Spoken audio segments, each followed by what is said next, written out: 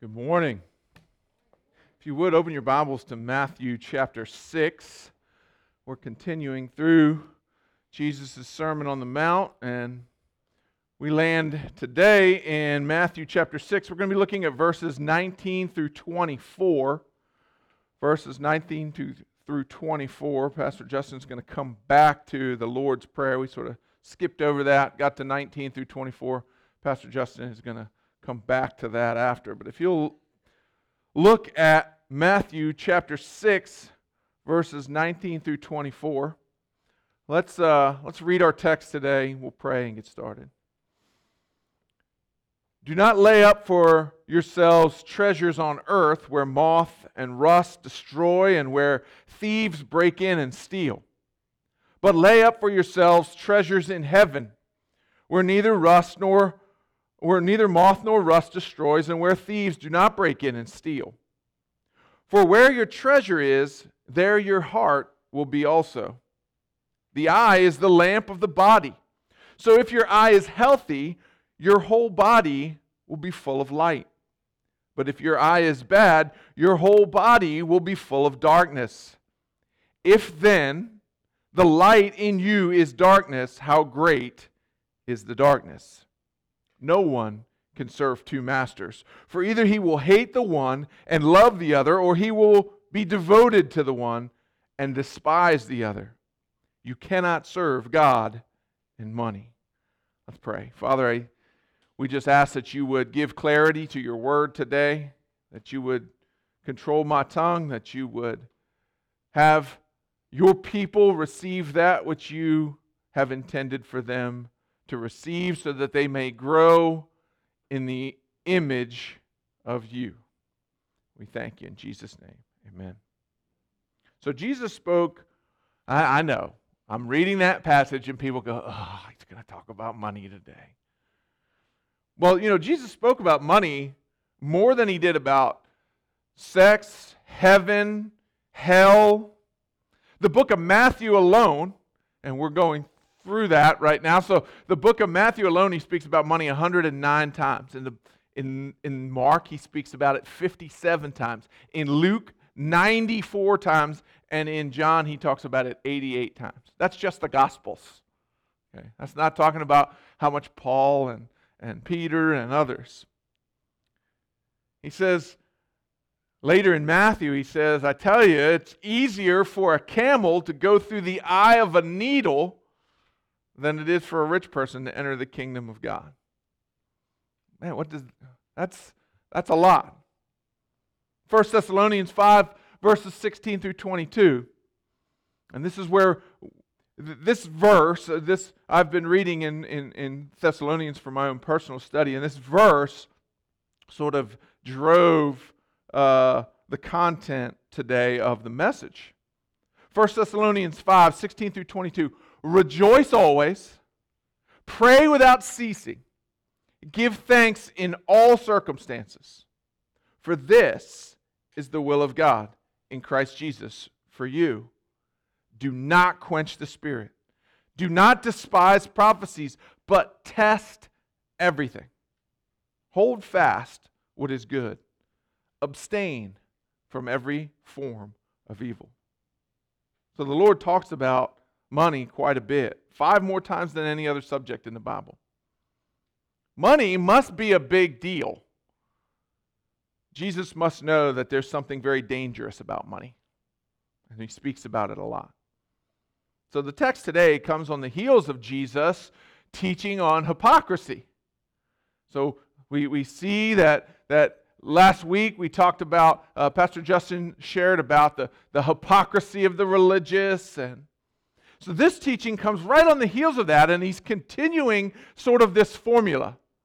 Some say this, but I say do this. So he's establishing a culture war already. Some say do this. They've distorted what I mean. I'm telling you, this is what we do. So remember, he's calling us in Matthew here, he's calling us to himself, and he's calling us to holiness. That's sort of been the prevailing theme throughout. is he's calling us to himself, and he's calling us to holiness. So remember that as we talk through this today. He addresses 4 aspects of money that we're going to look at today.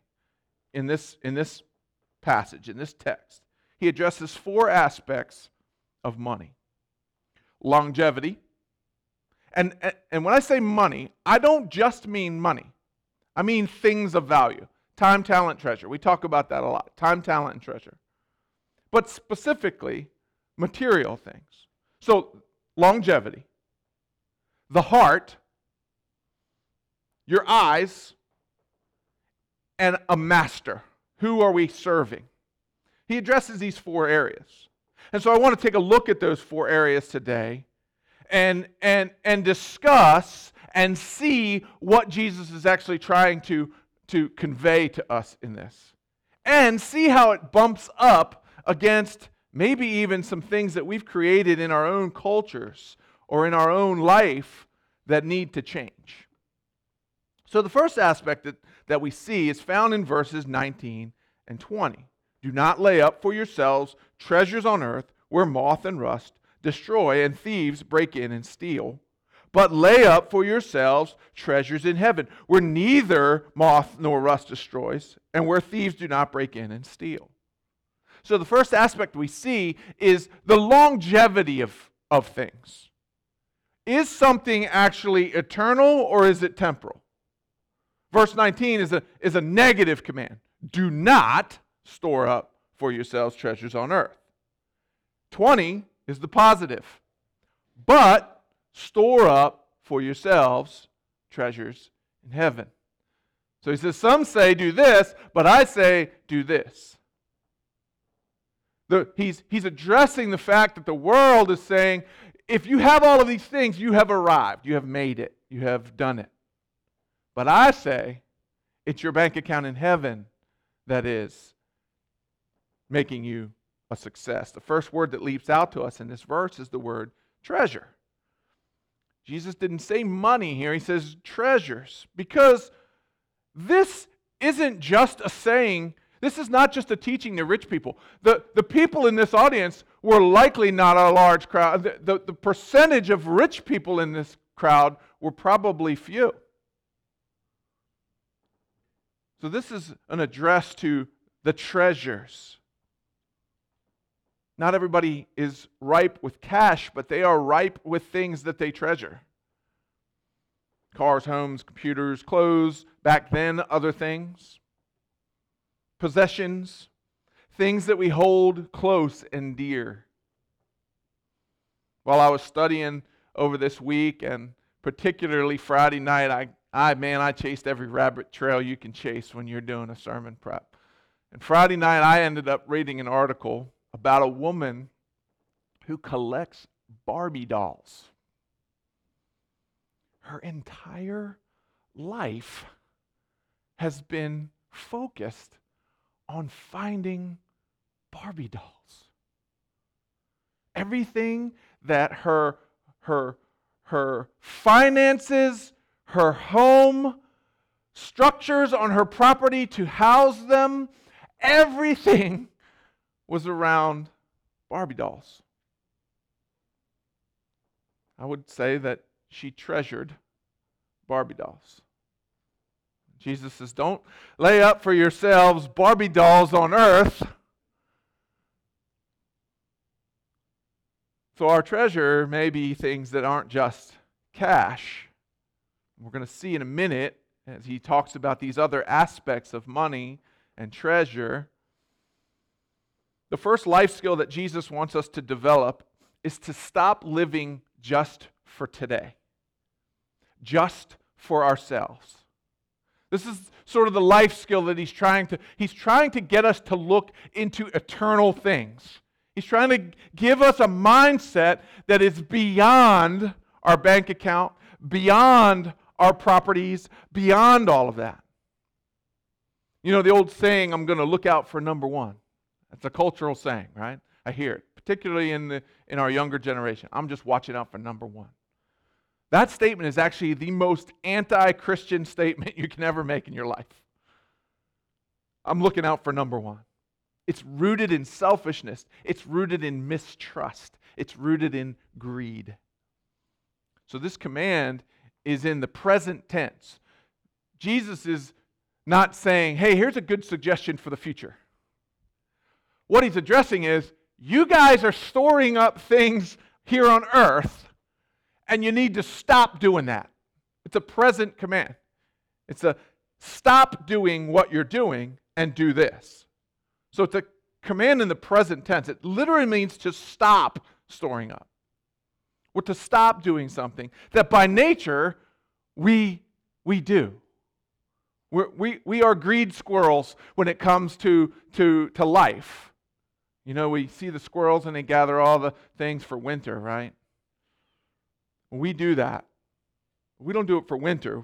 We do it for satisfaction and comfort. Jesus knows that our natural desire is to accumulate things, to possess them. Our scripture reading this morning as we opened up our worship service, and he talked about writing it on your gates and writing it. Very common for you to put a fence or a wall around your property back in the context of this day. A very clear sign that what I have I want to keep in here. So this command is in the present tense. Jesus says, hey, stop doing this. This doesn't mean that we can't have material possession. We can't own property, or we can't have anything like that. That's not what Jesus is. Not a prohibition of owning things. The key lies in the little phrase, for yourselves. People will borrow my truck sometimes, and they'll say, thanks for letting me borrow your truck. And if you've ever borrowed my truck, I'll often say, it's not my truck, it's God's truck. I'm just holding it for him.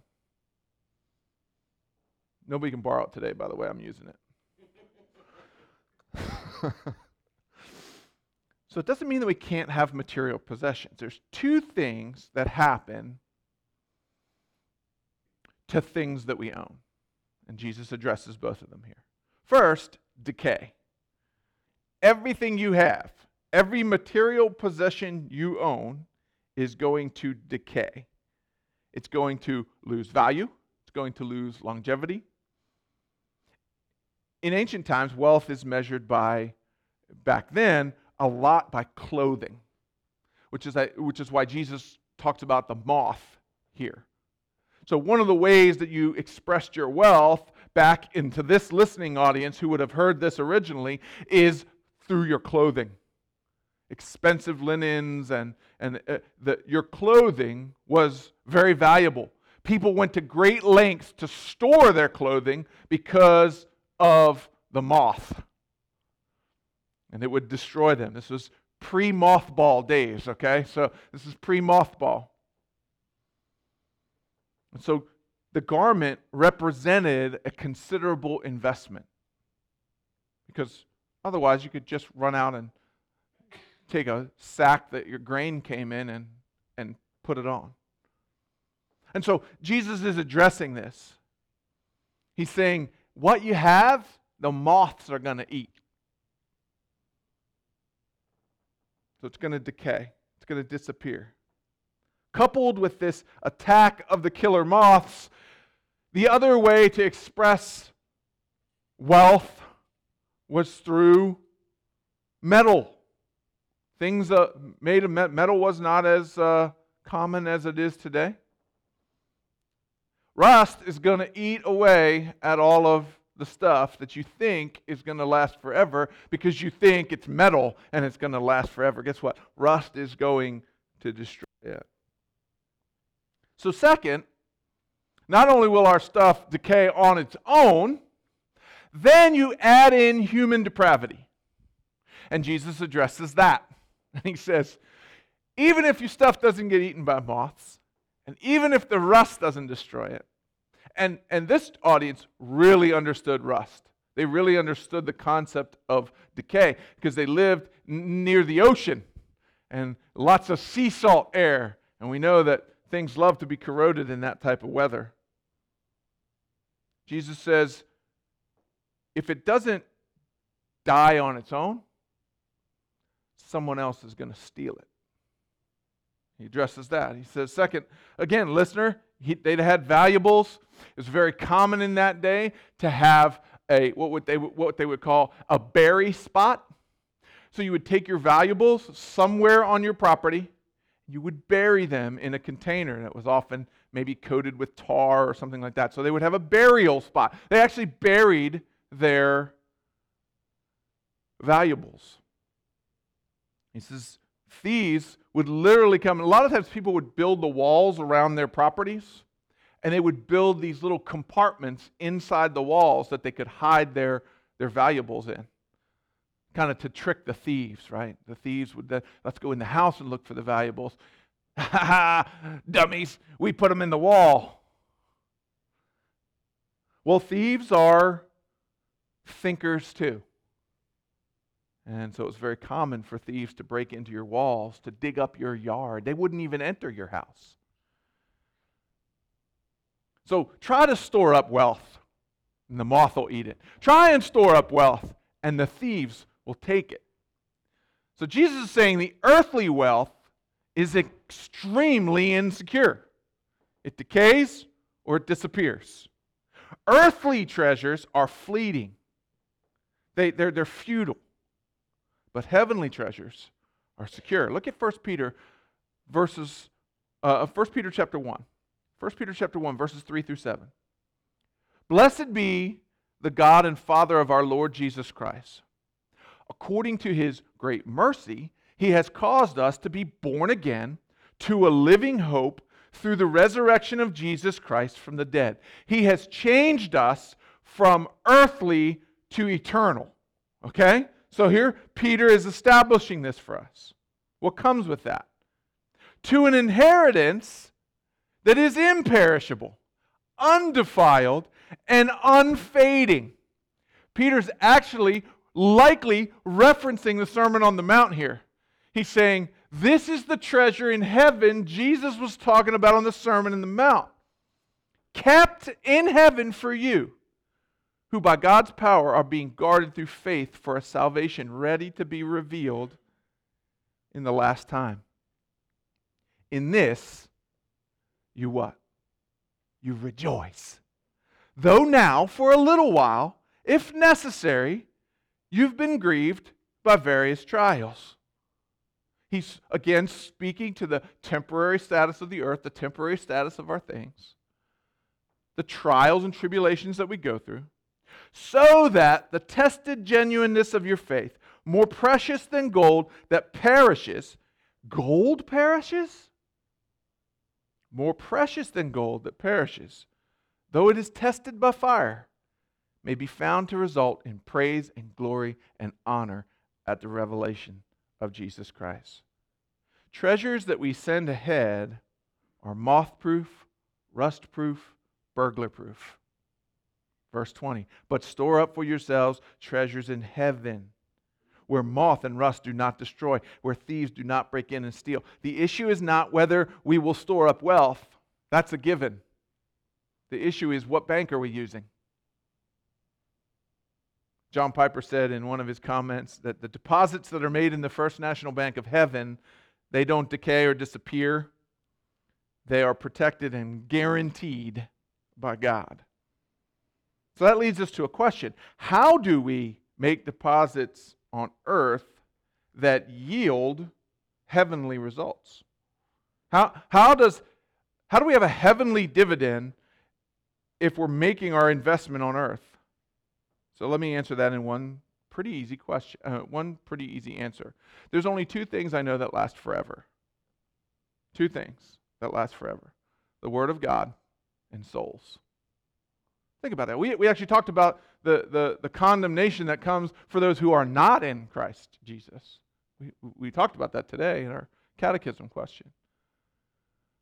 But, we sometimes think, and we do so because we're heartbroken over the idea of lost people dying without Jesus.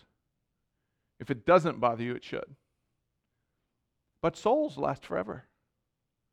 You're either with God forever or you're apart from Him forever.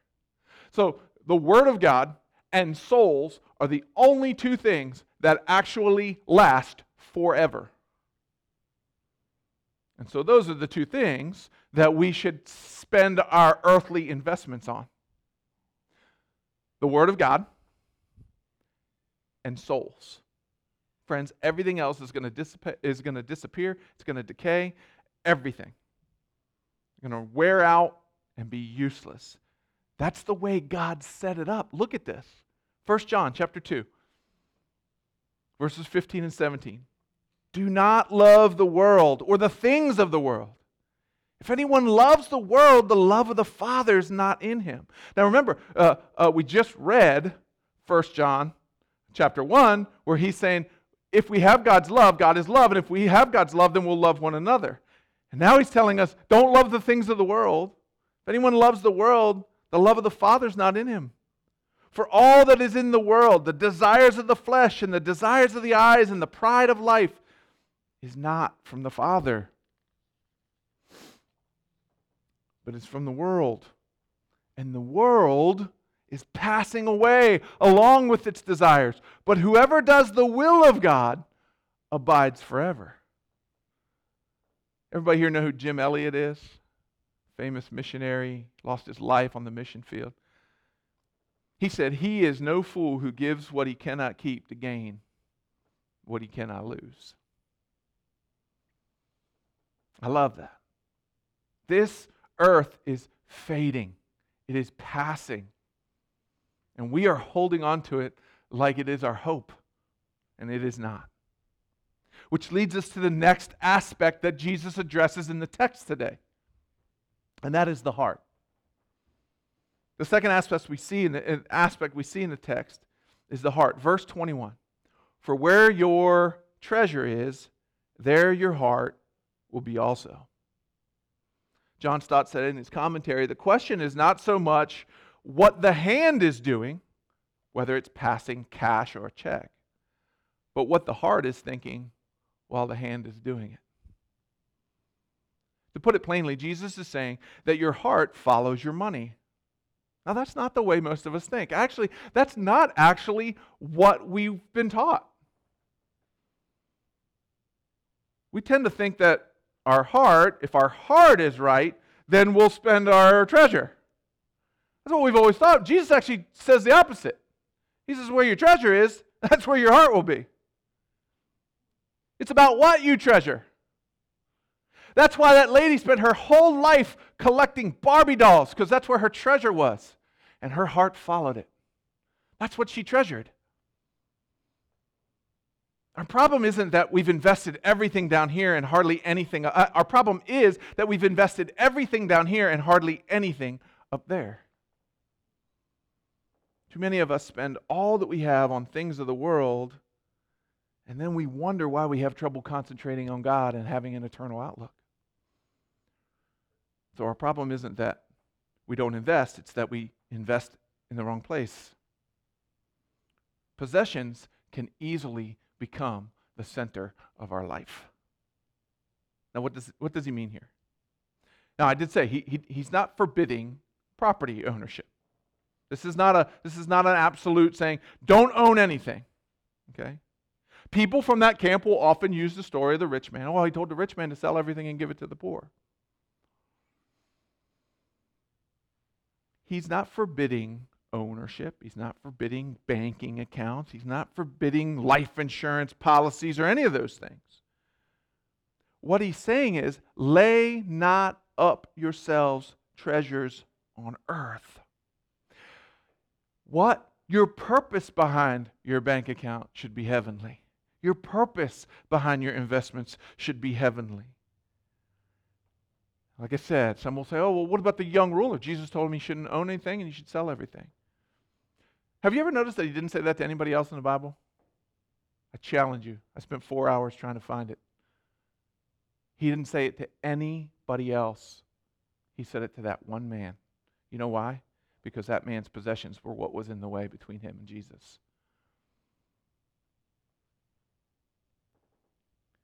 So it's not a prohibition. Matter of fact, if there was a prohibition on owning things, then why would one of the 10 commandments be, thou shalt not steal? If nobody owns anything, you can't steal it. And another one, thou shalt not covet. Well, I can't covet if you don't have anything. So Jesus is not saying don't own anything, don't invest in anything, don't have bank accounts. He's not condemning possessions. What he's saying is the heart behind those possessions. The reason he told the rich ruler to sell all that he had was because that's what stood between him and God. So if that's what stands between you and God, sell everything you have and own nothing. It wasn't until his heart can be turned from his stuff to his Savior. And that's why Jesus told that one man to do that one thing. So it's not a proof text for no ownership. Deuteronomy 28, I'll put you in the land, and I'll prosper your families and your cattle and your sheep and your crops. The Lord goes on and on about that. So he's not saying don't own things.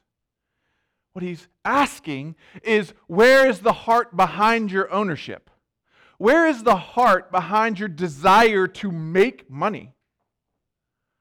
The Bible talks about that men are not to steal or not to covet. So God's not saying don't own. A pure heart comes when we can say about money, it is not my God, it is not my treasure, it is an avenue on which I use to evangelize the world. You love people. You want people to love God. So you're displaying God's love through throwing everything you have in your earthly possessions behind a heavenly purpose. That's when we have a pure heart towards money. But the problem is, the majority of us don't have that. And in doing that, in having a pure heart, where money is not your God and it is not your treasure, Jesus is saying, I want you to treasure me more than your treasure. I want to be your treasure. And when I'm your treasure, you will live an abundant life. Your heart can be focused on kingdom expansion and having funds. It can. But your heart cannot be focused on kingdom expansion and account expansion with the wrong heart.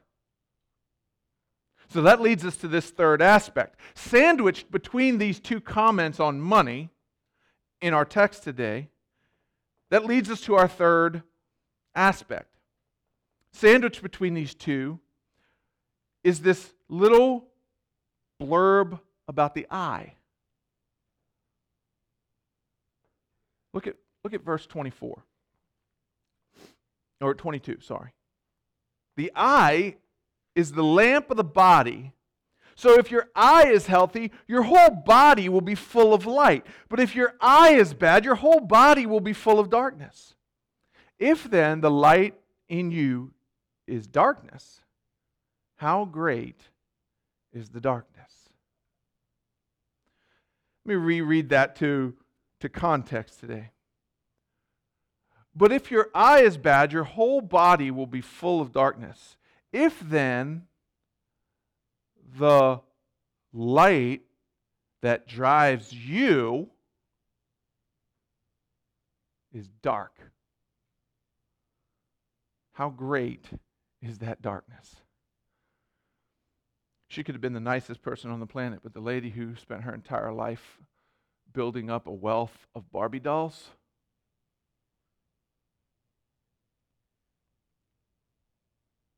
likely lived in darkness. Me. Mine. So this third aspect that Jesus looks at for us today, he says, where is your focus? What is it that your heart is for Christ, right? That's what we say every day. So he addresses the longevity of our things, and he says, hey, the things that we invest in on the earth, they're going to die. There's two things that last forever, souls and the Word of God. That's where we place our treasure. Then he talks to us about the heart, about being, hey, your heart's going to follow what you treasure. So if you treasure me, then your heart will follow. And what usually follows all of that? What are you focused on? So Jesus is saying, your eyes. What is it that you're constantly looking for? I know someone in the investment world. He's a godly man. He is constantly looking for a way to create more income for a ministry that he believes serves his community endlessly. The man's a millionaire. There's no doubt about it. He's not living his life to be a millionaire so that he can live in Tahiti and drink mojitos on the beach until he dies. His life's goal is to create enough wealth that he can finance ministries all over the place. And that one day he won't have to work for the bank he works for anymore, but that he can work for those ministries and they won't have to pay him. I know this person intimately. He's my older brother.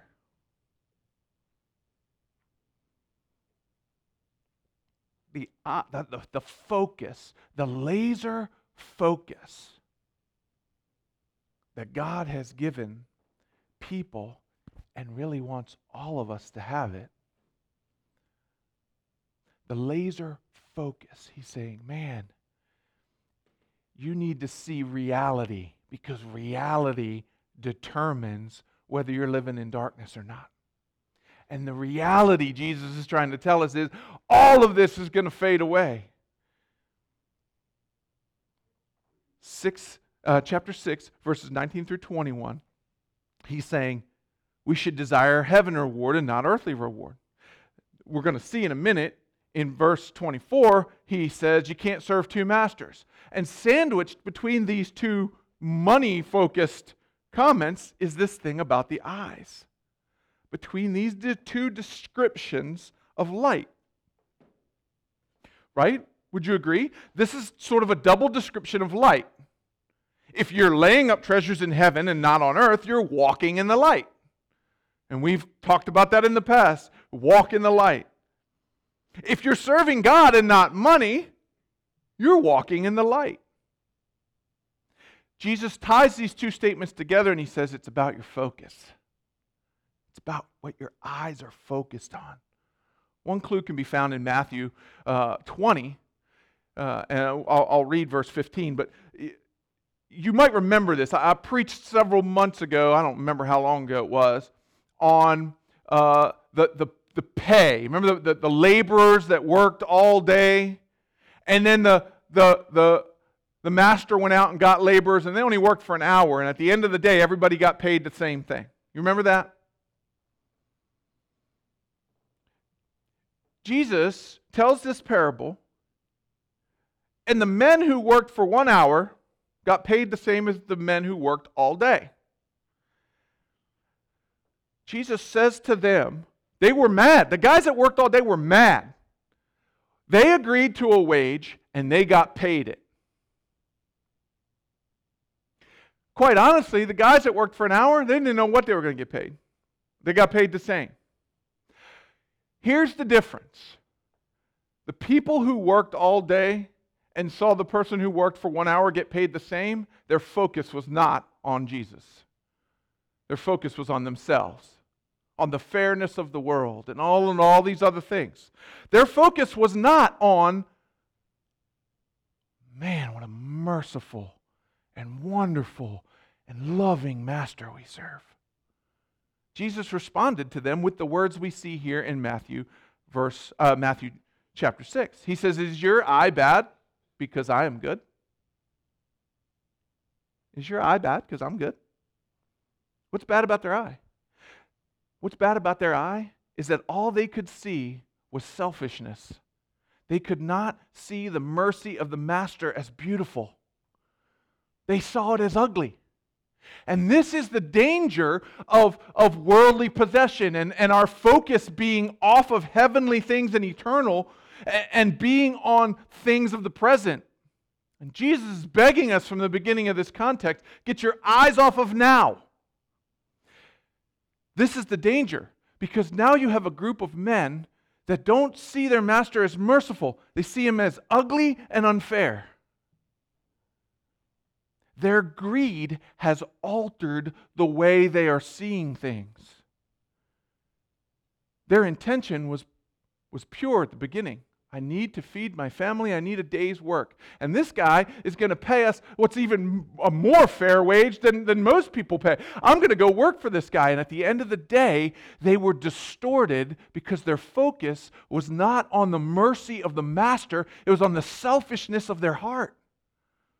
What they could not do is rejoice with a brother who got paid the same wage they got paid. They were more focused on fairness and selfishness than they were on the mercy and the beauty of the master. They were already being paid a wage that was above average. And they looked at the wage they got and they scoffed at it by the end of the day. At the beginning of the day, it was the greatest wage they could ever be paid for a day's work. And by the end of the day, it was the most unfair thing they had ever seen. And that's what happens when we take our focus off of the heavenly things. We actually begin to be mad at God.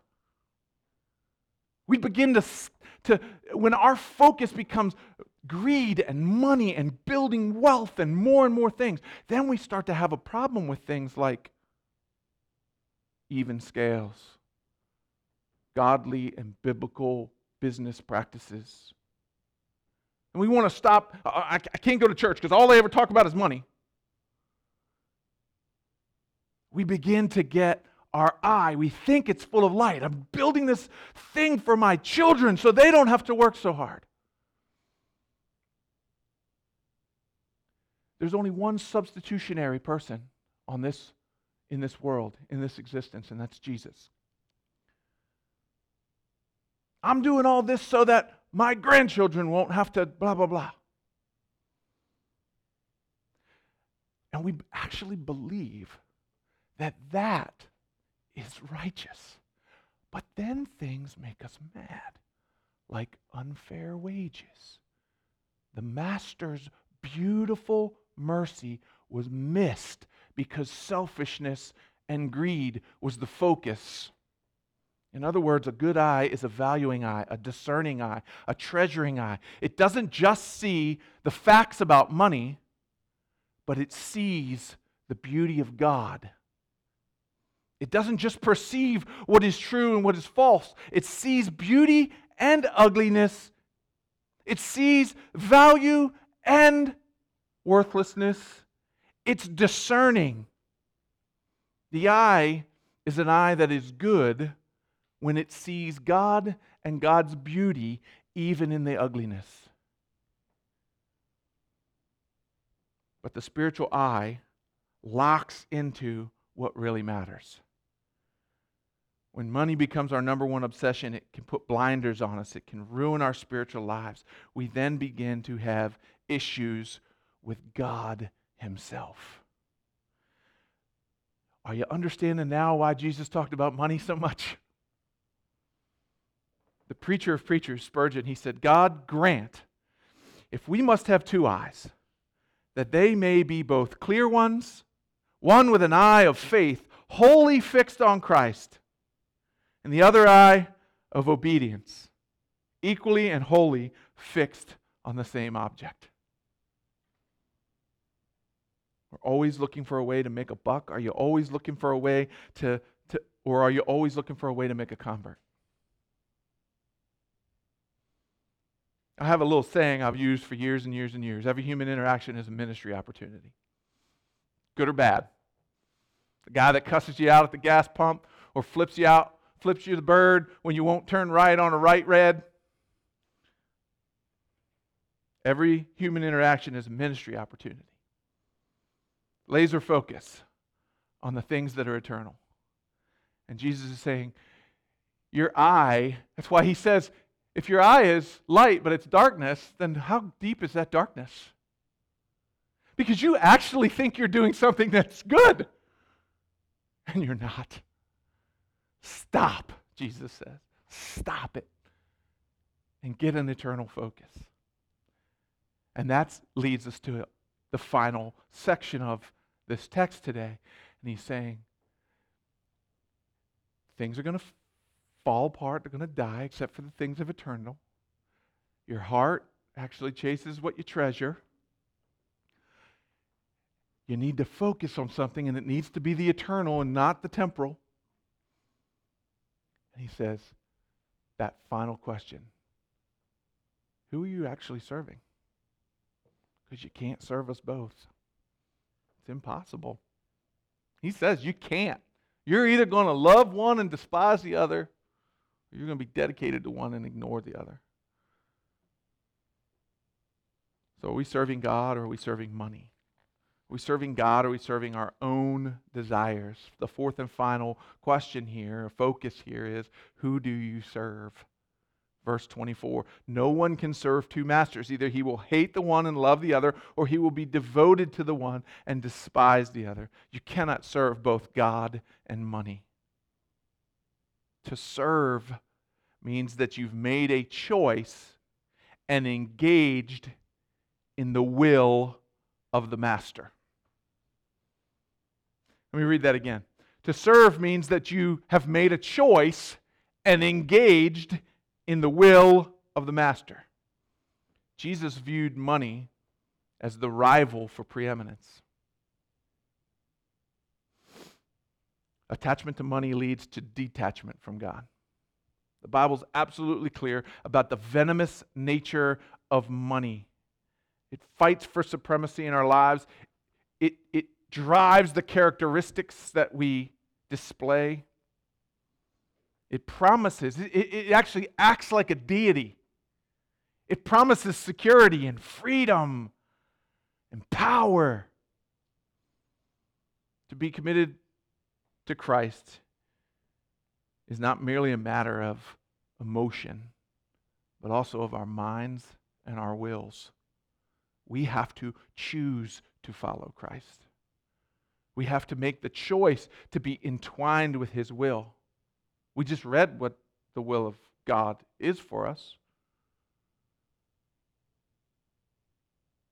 So this type of allegiance cannot be rendered to two parties.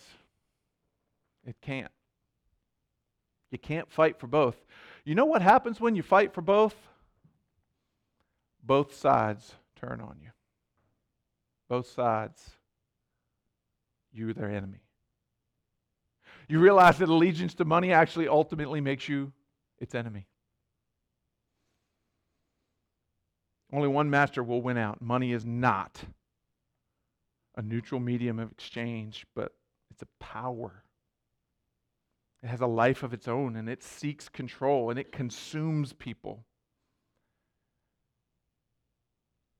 If you're serving the master of money, Jesus says you will be unable to serve God. He doesn't say you better not or it would be unwise. He says you cannot serve both God and money. It's clear. So as much as we handle our money, as much as we do with money, it is something that is important that we do with a laser, eternal focus, so that our eyes will be full of light. And if our eyes are full of light, we will be full of light. His words become unsettling. Man, it just makes you shiver in your seat. If you love money, you'll end up hating God. These are hard words to hear. If you're devoted to the pursuit of possessions and vast riches, you'll actually start despising the things of God. It's a slow boil.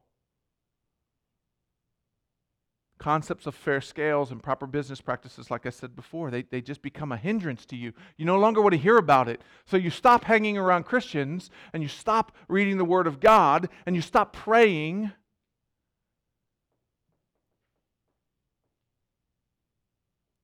You look out for number one. You follow the world's cultural call. So when Jesus asked the question about money, he's asked this question in Luke. I'm going to close with this. He told a story that illustrates how easily that we could fall into that we could mess these four areas up. Okay? So in closing, let's turn to Luke chapter 12. We're going to look at verses 15 through 21. Jesus tells a parable to show what happens when we take part in this short-term, earthly focused mindset. Luke 12, verses 15 through 21. And he said to them, "Take care and be on your guard against covetousness. For one's life does not consist in the abundance of his possessions." And he told them a parable, saying, "The land of a rich man produced plentifully. And he thought to himself, 'What shall I do? For I have nowhere to store my crops.' And he said, 'I will do this. I will tear down my barns and build bigger ones, and I will store all my grain and goods. And I will say to my soul, soul, you have ample goods laid up for many years. Relax, eat, drink, be merry.' But God said to him, 'Fool, this night your soul is required of you. And the things you have prepared, whose will they be? So is the one who lays up treasures for himself and is not rich toward God.'" Greed is something that we all struggle with. If we don't admit it, we put up our guard. If these words are being received right now and they are hard to swallow, we get consumed by it. The word greed actually means thirst. It means thirst. The reason we have to watch out for this is because we can begin to think that our life consists of our possessions and that we're actually right in doing it. If we have a lot, we're doing well. If you don't have much, do you feel like you're missing out because you don't have much? Some of the richest people I know own nothing. Friends, it can be dangerous to be successful in business and career. It can be really dangerous. Because if our heart and our focus and our servanthood is not laser focused on Jesus and the things of eternity, there's only one other focus it can go, and that's to us. The mini God that started the fall in the first place. You can think the temporal is eternal. Like I said, I'm doing this so that my kids and my grandkids and generations, I'm leaving them a legacy of. You want to leave your kids a legacy? I'm close with these four things. You want to leave your kids a legacy? Leave them a legacy of an eternal view, a pure heart, a light-filled eye, and a master worth serving unto death. Let's pray. Father, I thank you for the opportunity to share your word. Thank you for Jesus who was willing to put on flesh, come live in this imperfect world, but live perfectly in it. To be turned on by that same creation, to take our punishment, bear it to a cross, and in exchange, not condemn us, but impute upon us His righteousness. That's a master worth serving. That's a master worth entwining my will with. It's a master worth sacrificing everything for. Lord, not only did you do that, but you defeated death by raising yourself from the dead 3 days later and defeating death and securing for us that same resurrection. Lord, may we have a laser focus on the eternal. May you remind us when we begin to stray our eye, when our focus on you begins to turn to other things. Maybe today was a smack in the face for some. Maybe today was a comfort. Maybe today was eye-opening. Lord, I hope all of it is seen as a call to you and a call to holiness. That you are good. That you are a God worth serving. That you are a God who is merciful. May we see your mercy and your beauty even in the ugliness, Lord. And Lord, may you conform our hearts and our eyes and our loyalties to be laser focused on you. In Jesus' name, amen.